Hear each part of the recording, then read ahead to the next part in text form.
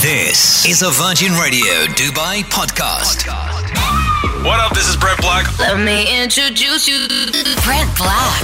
Yeah! Brent Black's Not Suitable for Broadcast podcast. Yes. Hey there. I can't spend a lot of time on this podcast. In a couple minutes, I need to call some people. Where are they from? Middlesex University. One of their professors asked me to call in to the Reward Management Master's students. They're submitting their main bank case study tonight. Oh, I'm sure they really want to hear from me. I'm sure that's going to make their night. It's like, we got work to do. Why are we talking to this guy? Anyway, I'm going to do that. But first, I wanted to get this out there into internet land because I thought it was pretty important. I was talking to Hira on the radio. Hi, how are you? I'm so good. Hira sent me a message yesterday, and this got to me. Actually, as I was reading your message, it kind of got to me. I mean, I'm kind of an emotional person anyway.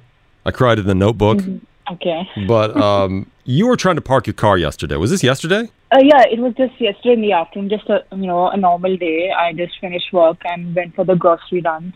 And I was just going to park my car. We always look for the spot that is nearest to the entrance. Of course. So I was just looking for a spot, and there was this lady sitting in a car with the door open. And I was just going to park next to her. So I saw her and I just, honked. Like, this is normally how we do.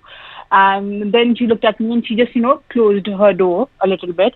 And then I just parked and then I got off and just checked my car that, if it was in the right, place, like it was okay. Very normal. This was just a very normal interaction. Yeah, just a normal, Yeah, and then I just put on my mask and I went to the, supermarket. And then when I came back, actually I didn't even realize that time. I was like halfway on the road when I saw that there is something on my, windshield, like a note. You had a note. You had a note on your car when you got back. Yeah.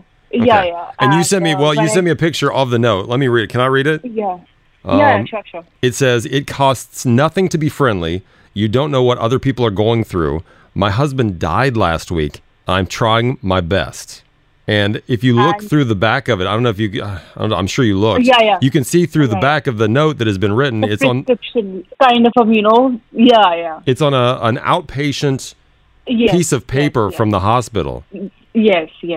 Wow. And I know you sent this to me, and you're so upset. Yes. Oh, it really, it just broke my heart when I read that note. I always try to be, kind, especially now, whatever this corona has brought, people so many down. And plus my father also suffered from, corona, and it took almost 6 months to, recover him. Wow.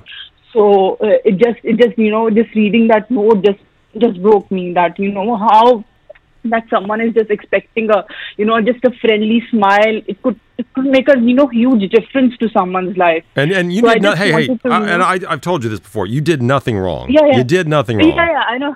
I get it. I hope you can come to terms with the fact that you did nothing wrong, right?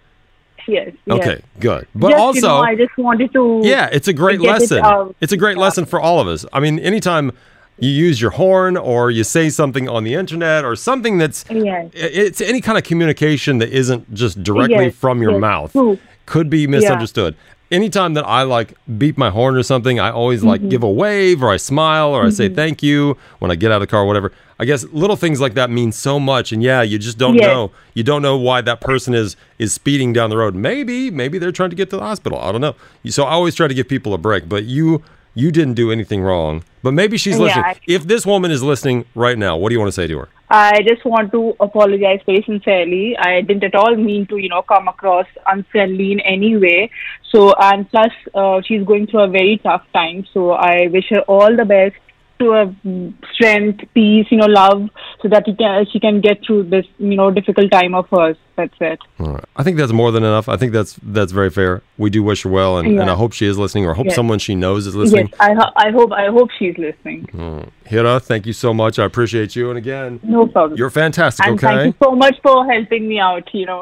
No chance, not a chance that woman is listening to my podcast now. Although that'd be pretty fantastic, right?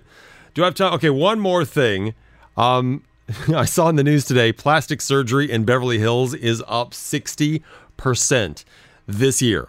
Why? Well, I was talking to Denise about it. Denise, have you ever had any plastic surgery? No, never in my life. See, people always ask me, have you had something done? Because, I look good, right?